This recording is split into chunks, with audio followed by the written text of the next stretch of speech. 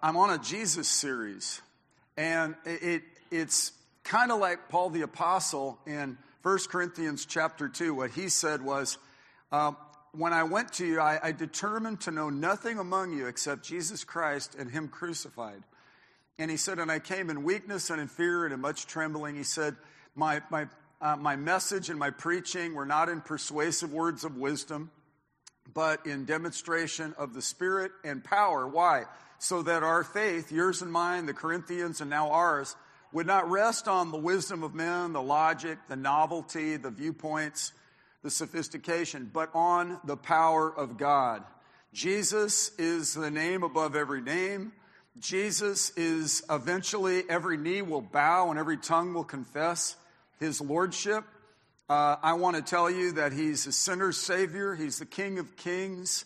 And I have 5 points I want to give you. So as I promised, if you're a note taker, I'm going to give you a heads up. And you can get most of what I'm going to share on a note like this. I've got just a window of time right now. We've had already a wonderful service. Aren't you glad you've come? Aren't you glad you're sitting by the people you're sitting by? Got to just go like this. Just cross your arms and go. Yeah, just do that. That's all you need. You don't need to it's good to be amongst like-minded people. It's good to be, and I'm glad you've come. And even if you're a skeptic, cynic, or an atheist or agnostic and you're here, I know you're seeking then, and I'm glad you're here. You're welcome here. And I pray you find what God has for you. And just want you to know that. And if you're here to spy out our liberty we have in Christ, I want to tell you where the Spirit of the Lord is, there is liberation. So there is liberty. It was for freedom that Christ set us free. So we're free to be servants, and we're free to listen to Him and submit to Him. So my key text is in Matthew chapter 16, verse 13. And it starts with Jesus going into an area called Caesarea Philippi. I love it that it says, now when Jesus came, aren't you glad Jesus came? And He went into a district of Caesarea Philippi. He was asking His disciples, big question, who do the people say that the Son of Man is?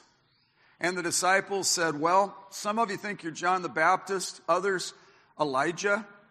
Still others think you're Jeremiah or one of the prophets. So Jesus is absorbing this. He's listening to the current viewpoint, what people are kind of concluding.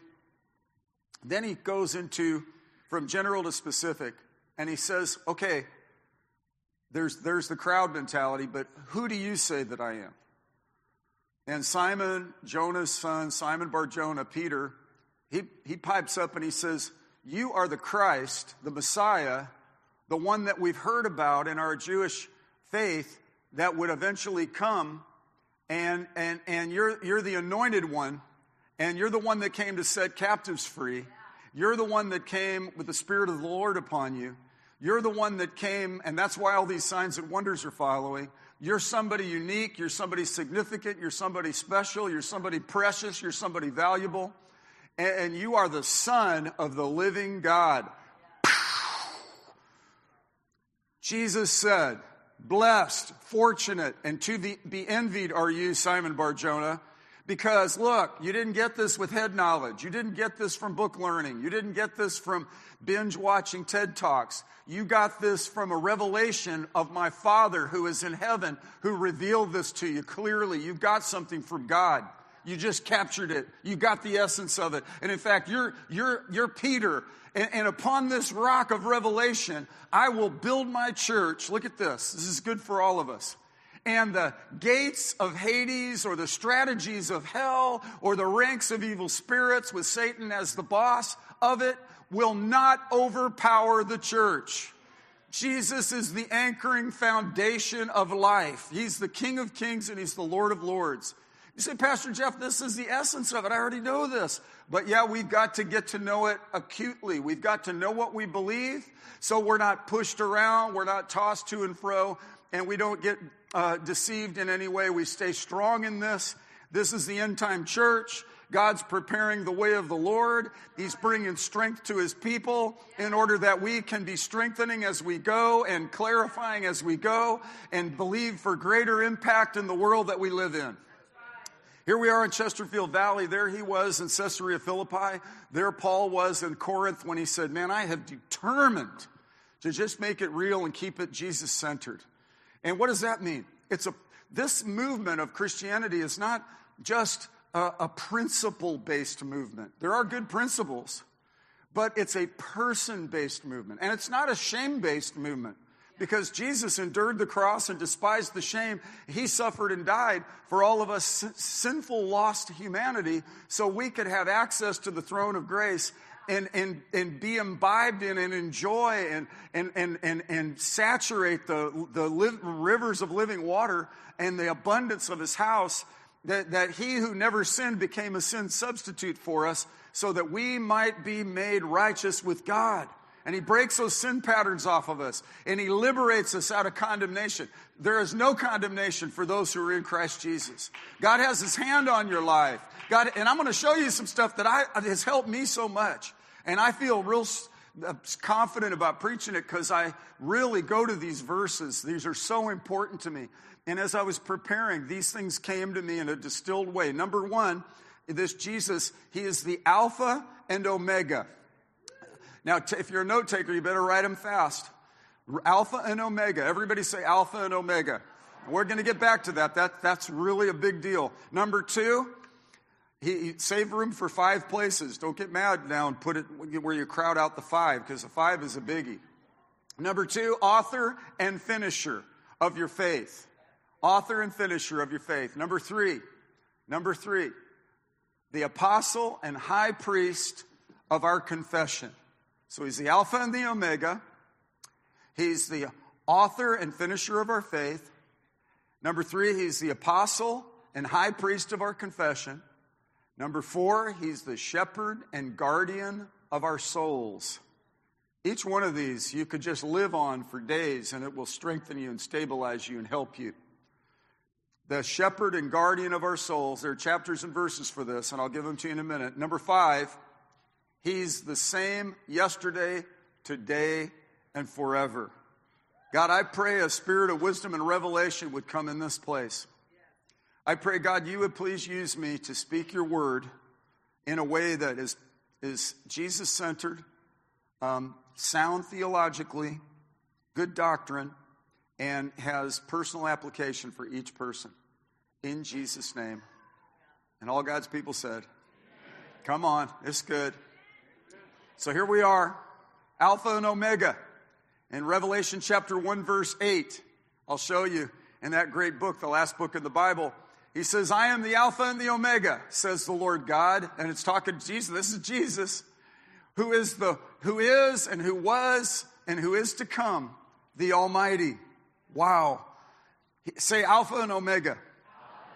Now, you know, Alpha and Omega are it's the A to the Z of the Greek language. And the Bible, the New Testament, is written in common Greek. So when Jesus is saying, I am the Alpha and the Omega, he's saying, I'm the A to Z.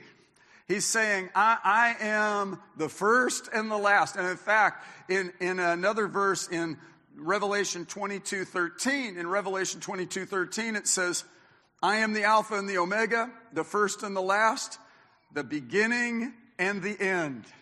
See, he is the bookends of existence. And I'm going to just tell you, that's for us finite humans, because let's just go out into Albert Einstein and Isaac Newton realm, you know. We see in finite terms as limited human beings with 3-pound brains. But can I tell you that before Abraham was, I am, and he is the eternal. He's the immortal and the invisible. So actually, he's the Alpha and the Omega. So we could go, oh, okay, I want to wrap my hand around how big he is. But he's actually bigger. Just when you start to see how big he is, he's actually bigger. When you see how good he is, he's actually better. When you see how consistent he is, oh man, it'll build your faith and it'll strengthen you and stabilize you. I'm the Alpha and the Omega. And Isaiah 46:10, Isaiah had such understanding about Jesus. He's one of the prophets that was foretelling that he would be the anointed one, and he would come and declaring the end from the beginning. God knows more about the future than we do about the past. God has a plan for welfare and not calamity. He has purposes. His Son that came and died for us and started the church is coming back for us. And in the meantime, we have supernatural help, knowing that He's a very present help in the time of need. He's with us in trouble. He knows all about what's up ahead, and we can trust that today. Jesus, let Him stabilize you. He is not mystified. Has it occurred to you that nothing occurs to God? He sits in heaven and laughs. He knows what's going on with the nations. He knows what's going on in your bank account. He knows what's going on with your children and adult children. And by the grace of God, we're going to see the victory. Hallelujah. He's the Alpha and the Omega. Listen to the rest of Isaiah 46:10. Declaring the end from the beginning, from the ancient times, things which have not been done, saying, my purpose will be established and I will accomplish all my good pleasure. He's coming back to a glorious church without spot or blemish. He's coming back to people that are full of faith in Him. And my whole reason for preaching about Jesus on Sunday is to build your faith and your confidence in this person who came, that when people were saying, well, some say you're John the Baptist, or some say you're Elijah, some say you're a good teacher, some say you're one of many that have been energized, and no, he's the door, He's the only way. And Jesus, He has come to establish some things that His Father wanted to have restored. Adam and Eve sinned and failed and disobeyed God. And God promised, one day I'm going to send someone who's going to come in and bruise the head of that, crush the head of that serpent, and anoint and empower a people that will tread upon serpents and scorpions themselves, and no weapon formed against them will prosper, and greater is He that is in them than he that is in the world. I want you to know about how great Jesus is and what He does, what His capabilities are, what His interests are, what His inclinations are. And I want you to know that when you're in Christ and Christ is in you, there's something that you can see about yourself. That's why Jesus said, who do you say I am? And then He said, you're Peter. You're not like a reed blowing in the wind, fisherman out on the Galilee.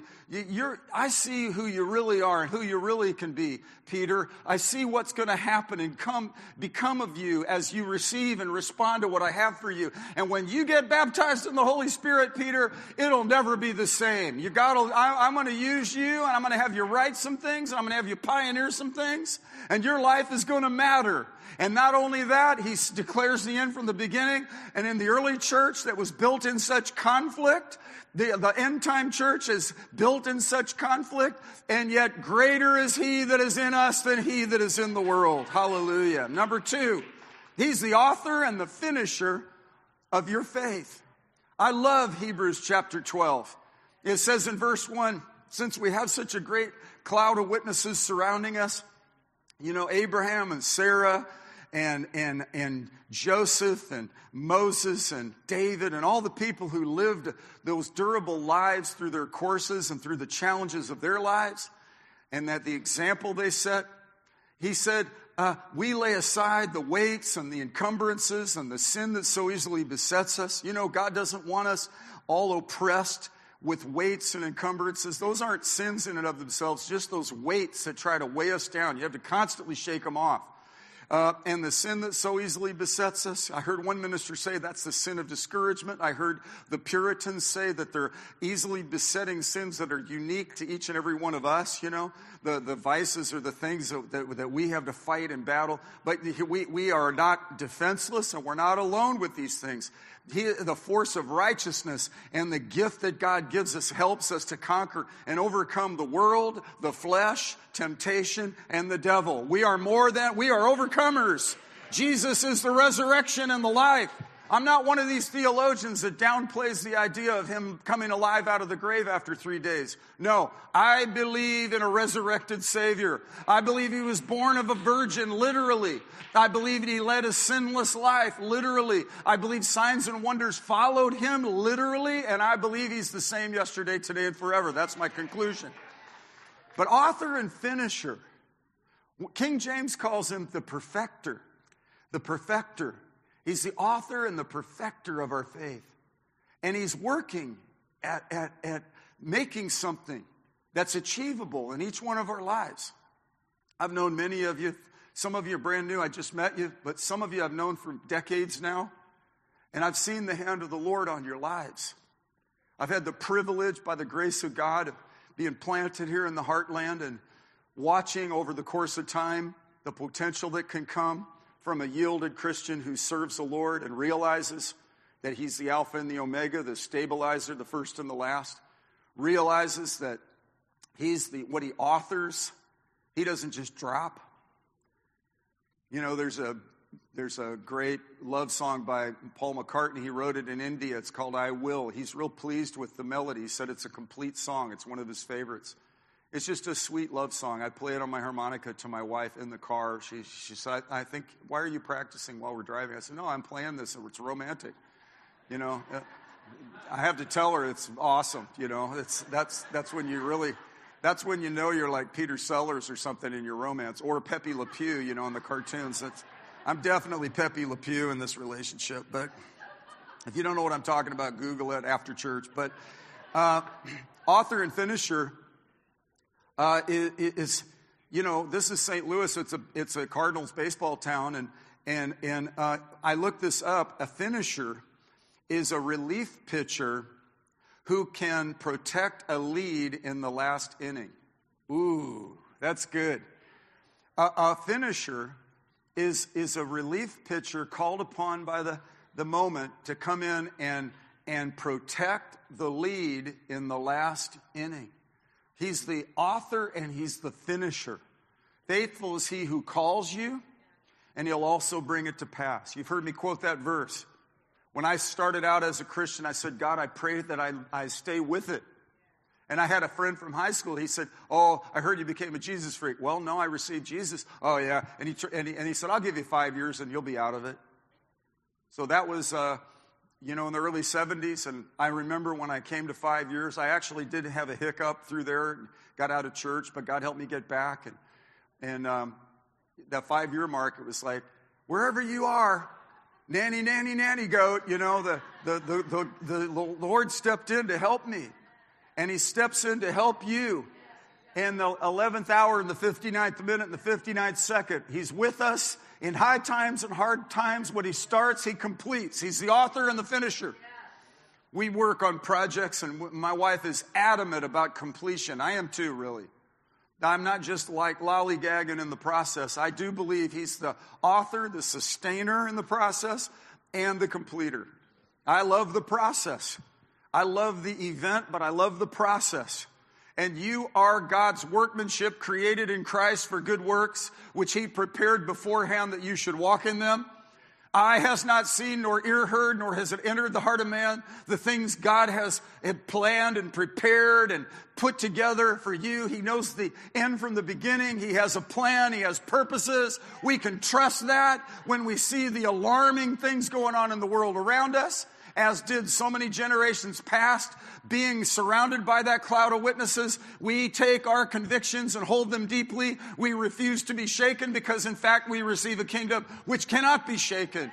1 Corinthians 3:11 says there's no other foundation that can be laid except Jesus Christ. He is the chief cornerstone. He is the anchoring hope of our lives. He is the one that is faithful. He started something. He's going to bring it to pass. He started something with you. He's going to finish something with you. He is working on you. You're the clay. He is the potter, and you're on his wheel, and he's working things out on you. He's developing things in you so that he can manifest things through you.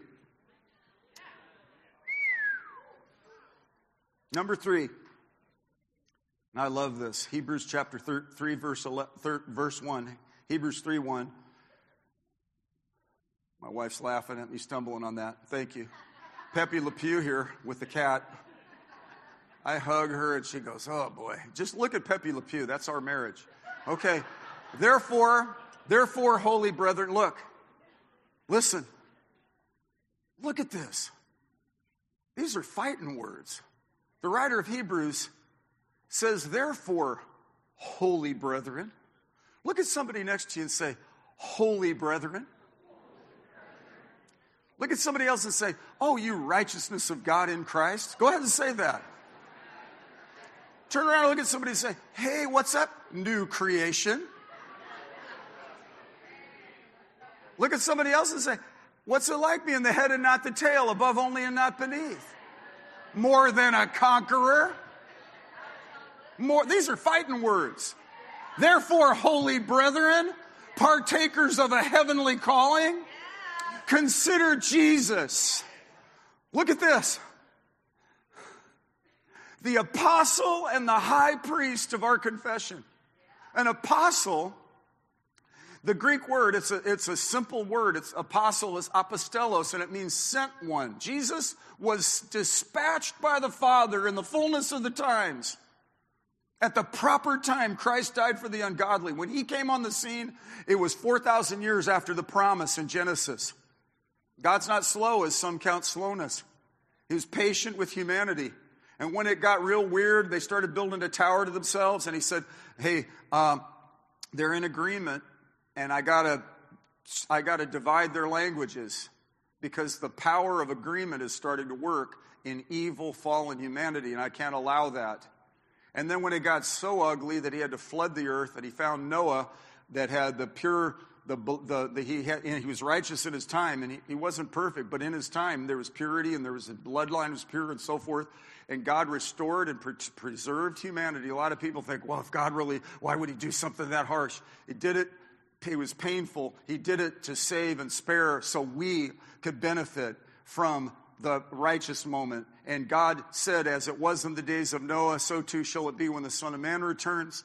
Wars, rumors of wars, famine, pestilence. We just came through a global pandemic. It punched a sucker punch in the small businesses.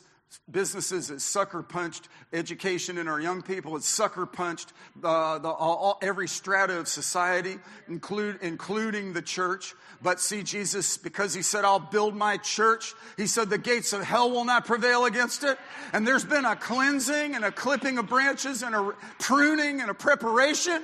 And as a pastor, I am thrilled with what's happening in the midst of the garbage. I'm not attributing any glory to the sickness or the pains or the challenges. I'm attributing glory that what the enemy means for harm, God turns around for good. And even in your personal lives, the things you've been through are marks of his grace. You have a testimony. You have an example, painful as it was.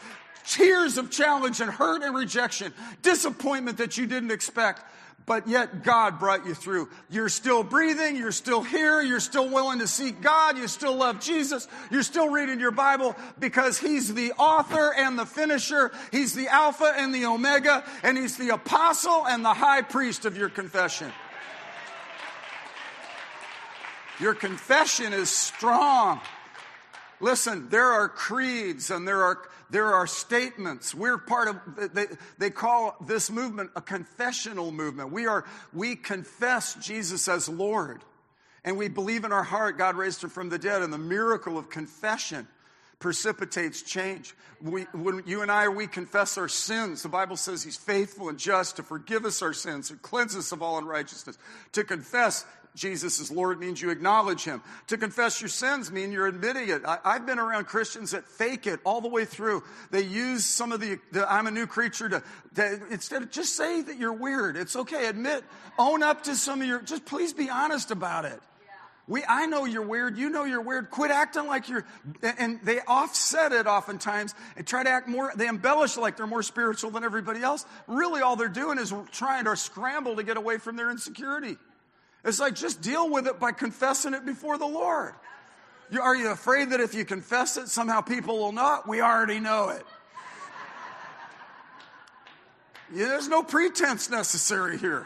Well, I go to the Lord, it's like, God, just as I am, you see everything about me.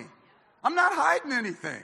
You know when I'm doing great, you know when I fail. You know my down sitting and my uprising, and you love me anyway? And you love me anyway? And when I think because I'm doing good, you love me more, that's not true. And when I fail, do you love me less? No, you are faithful. Because God is love. So much so that he'll take us right where we are, but he won't let us stay stuck in it. Right? He's the apostle sent to be the high priest and overseer of our confession. The high priest. We have a high priest. And it says we don't have a high priest who cannot sympathize with us, because he was tempted in all points as we, yet without sin. That's what's breathtakingly amazing about Jesus. He never failed. He did all things well. And I don't turn him into a superhero or a Marvel guy, but I do marvel at him, and I do think he's super. But I know that he, like Peter said, you're the Christ. You're the Messiah. You're the Son of the living God. I have a lot of Jewish friends, and I feel privileged to be grafted in to their God's goodness. I was Gentile. I was not a Jew. And I was out of the covenant framework of the Jewish people. That's why the devil hates them so much, because they are in a covenant because of Abraham. And God, John 4, Jesus said to the Samaritan woman, salvation comes through the Jews. That's why, if you want to know, a quick cliff note on why there's been such hatred from Haman to Hitler to Hamas, the hatred toward the Jewish people is because salvation has come through them. Jesus.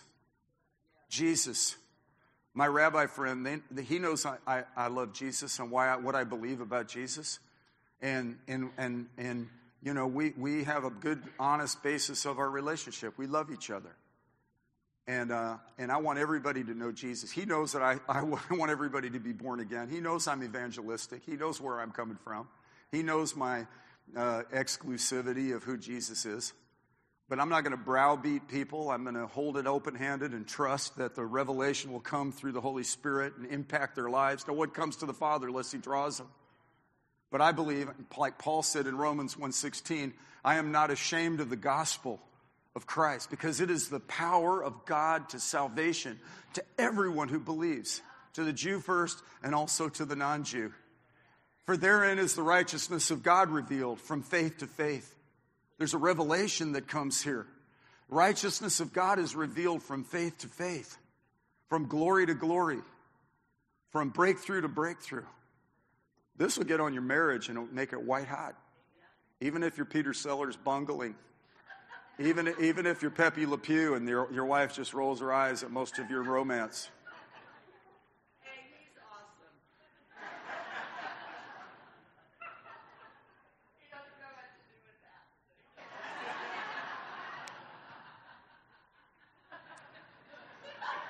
that. I don't know what to do with that. We'll be making out between the services, that's for sure. And she'll be going, oh boy, and I'll be going, mwah, mwah, mwah.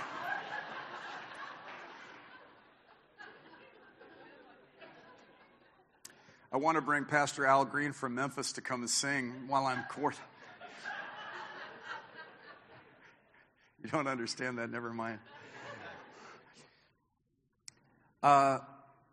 Fourth point, while I'm ahead here. 1 Peter 2:5, he's the shepherd and guardian of our souls. And this is quite important right now. He's put his angels around us to guard us in all our ways. He's given us something in Psalm 5:12, a shield of faith. He surrounds us with favor as a shield. Ephesians 6, take up the whole armor of God that you may be able to withstand in the evil day. Why am I preaching this to you? Because we need it. Why am I articulating this? Because I'm stirring up your sincere minds by way of reminder. And I'm talking to you young people in particular.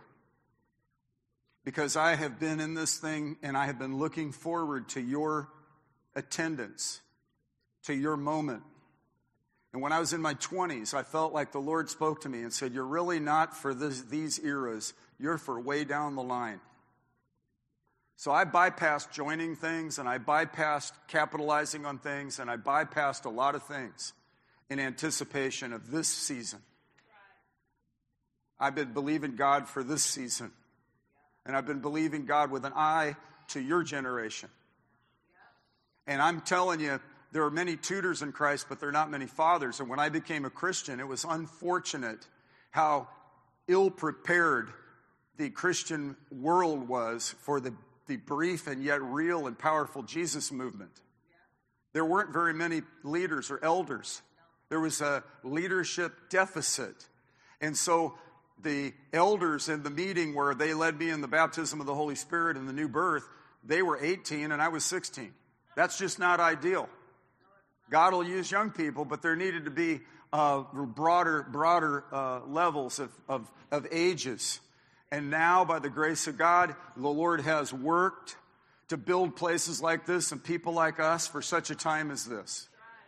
And so here we are now, having experienced some things.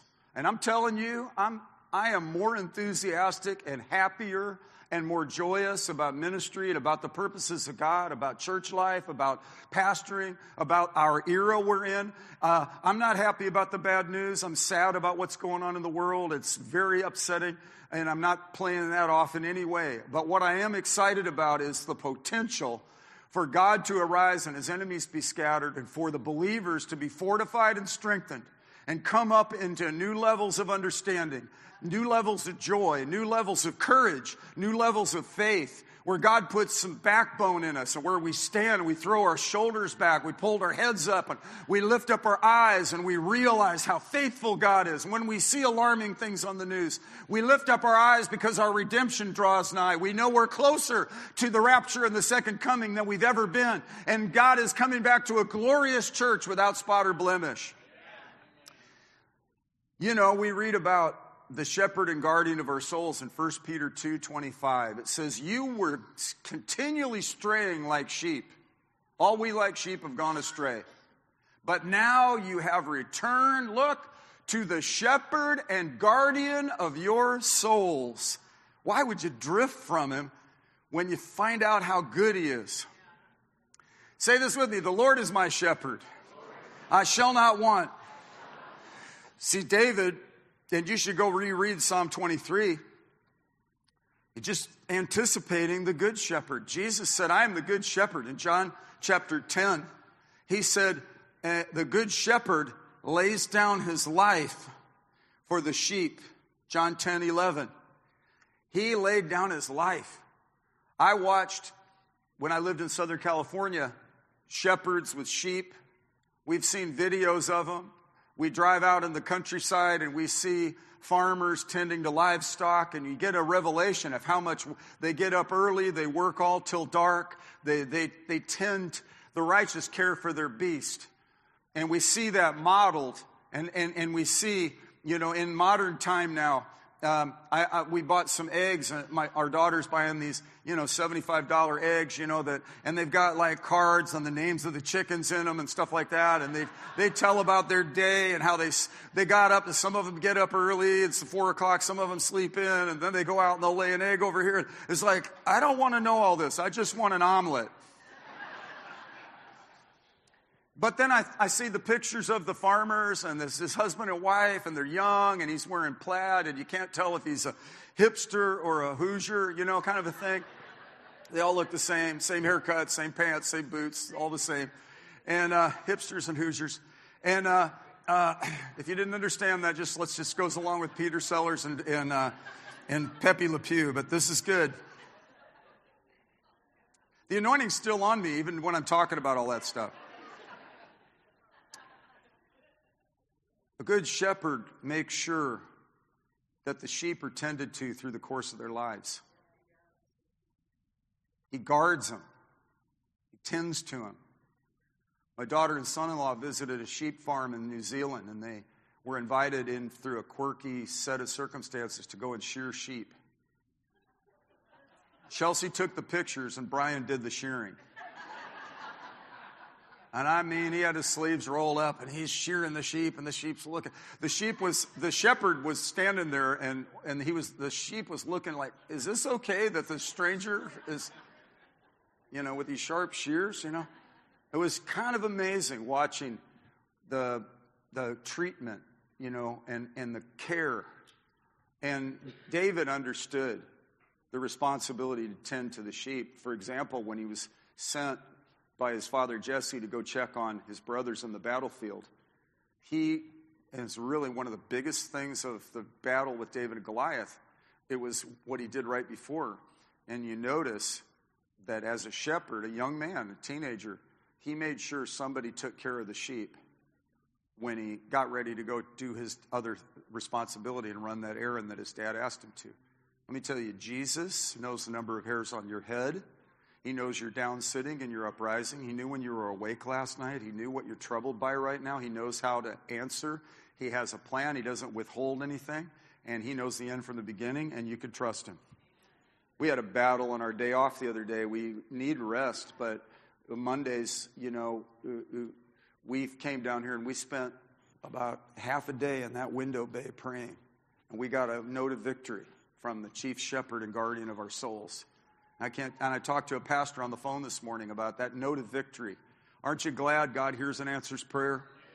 He's the author and the perfecter. He's the Alpha and the Omega. He's the beginning and the end. He's the one that'll sustain you. He's the one that got you to this place. He's there for you.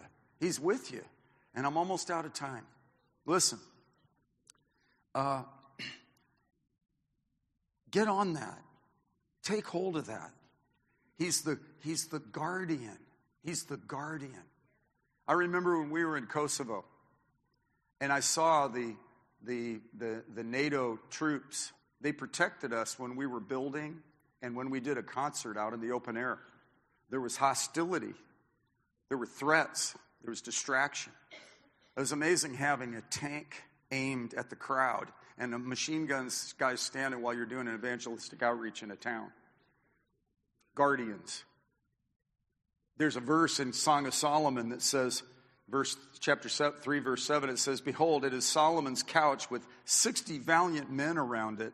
Of the valiant of Israel, they all hold swords, being expert in war." Imagine King Solomon going out, doing all this work, and then going to lay down, and he wakes up in the middle of the night to go get a glass of water, and there are 60 guys standing there with swords.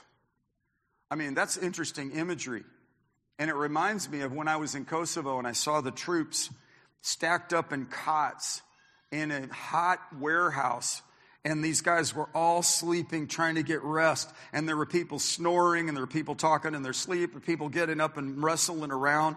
But can you imagine Solomon having an army of people all around him to protect him? Let's just look at this further. The angels of the Lord encamp around those who fear him. And listen, we can trust God's protective hand, can't we? Psalm 91. They that wait upon what does it say in Psalm 91 verse 1? That when we're planted with God and we're seeking God and we're pressing in and dwelling in the shelter of the Most High, we abide in the shadow of the Almighty. In verse 11, it says he's given his angels charge over us to guard us in all our ways. It says they will bear us up in their hands, lest we dash our foot against a stone. God's protected you up to this point, hasn't he?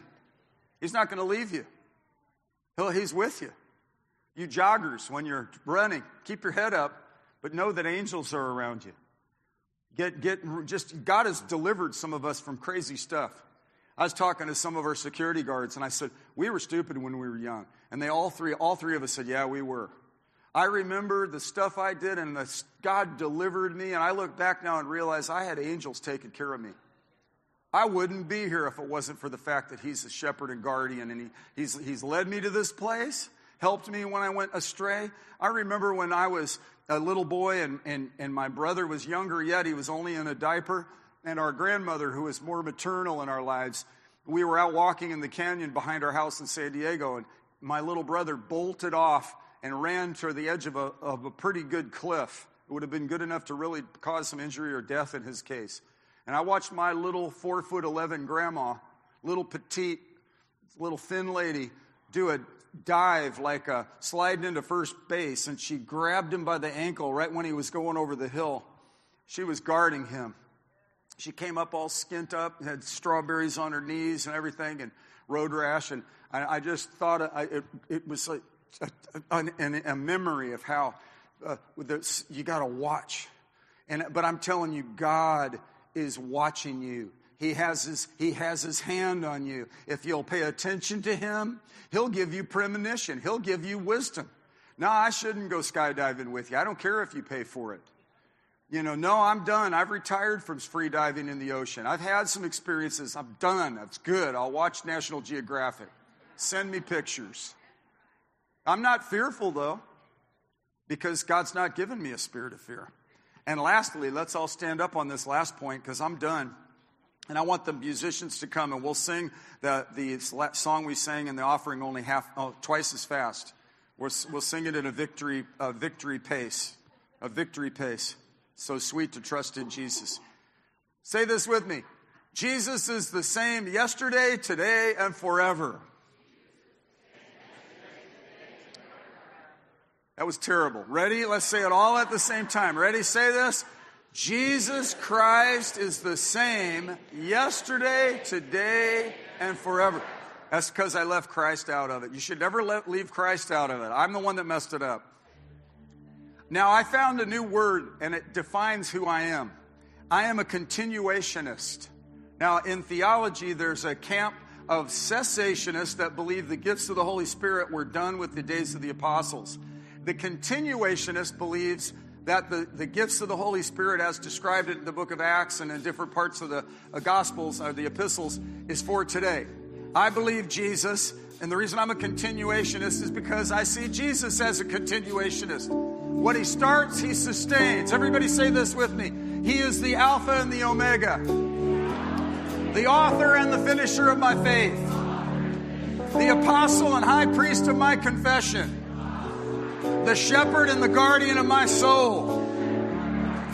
Jesus Christ is the same yesterday, today, and forever.